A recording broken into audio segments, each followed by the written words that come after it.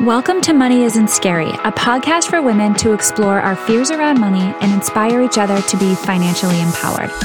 I'm Megan Dwyer, and I'm making it my personal mission to remove the taboo around money and help women rewrite their stories so they can stop staying small and begin to live life on their terms. In this show, we get real and uncomfortable as we unpack our beliefs, thoughts, and behaviors that aren't serving us anymore. I can't wait for you to join me on this journey, so let's dive in.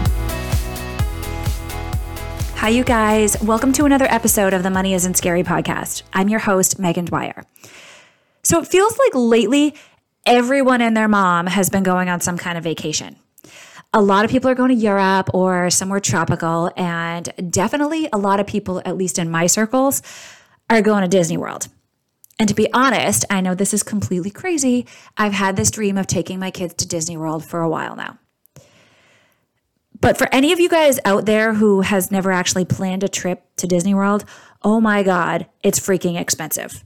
To stay at even a cheap Disney resort for 4 or 5 days, plus flights, plus tickets to the park, plus food, whatever, is like at least $8,000. So when I actually see the reality of this situation, I just shut down. I become paralyzed and I literally close the laptop.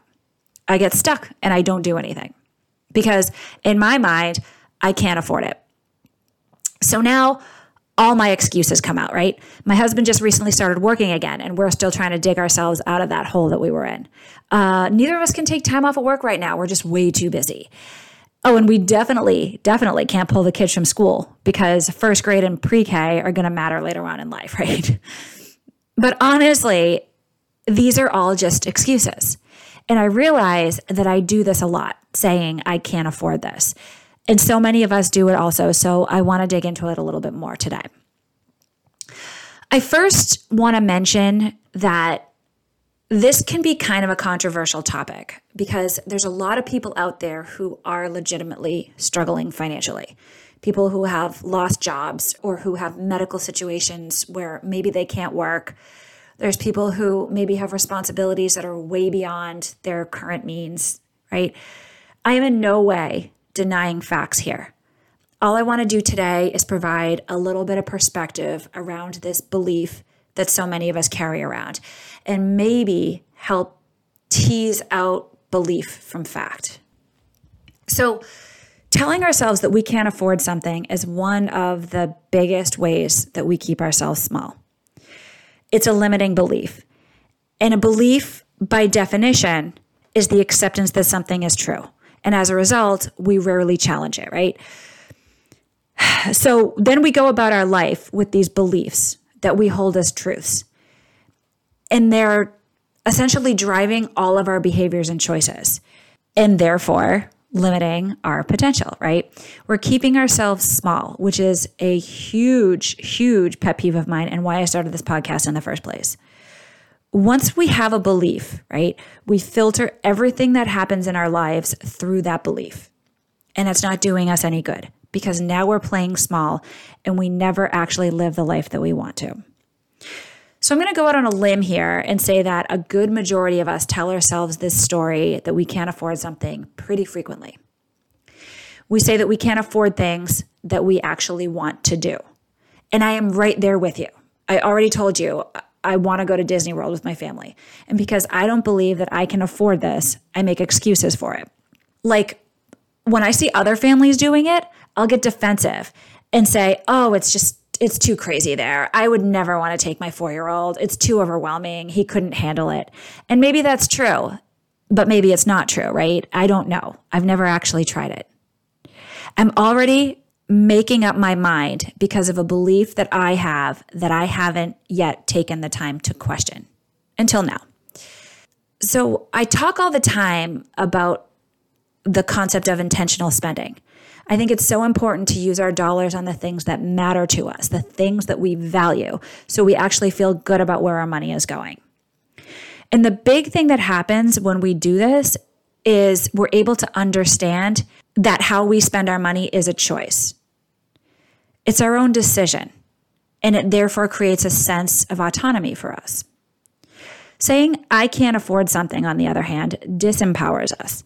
It almost implies that life is happening to us and we aren't in control, which is a really crappy feeling, by the way. And it also sets this tone of scarcity, which keeps us from feeling like we have choices and control over our financial situation. So now we're making decisions out of fear, right? And we tend to do things like compare ourselves to other people or just shut down and become stuck and not do anything, like I mentioned earlier. I think a big reason for this stuckness is the fact that we're following these hard-coded limiting beliefs, and we end up making decisions in our lives based on our current circumstances instead of what we actually want to happen, right? Hear me out on this because I have a point. How we see the world determines what's possible for us. So if we go through our days living life based off who we are now and the results that we've created so far in our life, like up to this point, we're just going to keep getting the same results. So to say this another way, if you make a decision based off the belief that you currently have that you can't afford something, you're just going to continue to stay stuck and get the results that you've always gotten. It's like a circular reference for all you Excel geeks out there like me. Our potential is so much bigger than whatever problems we're facing today.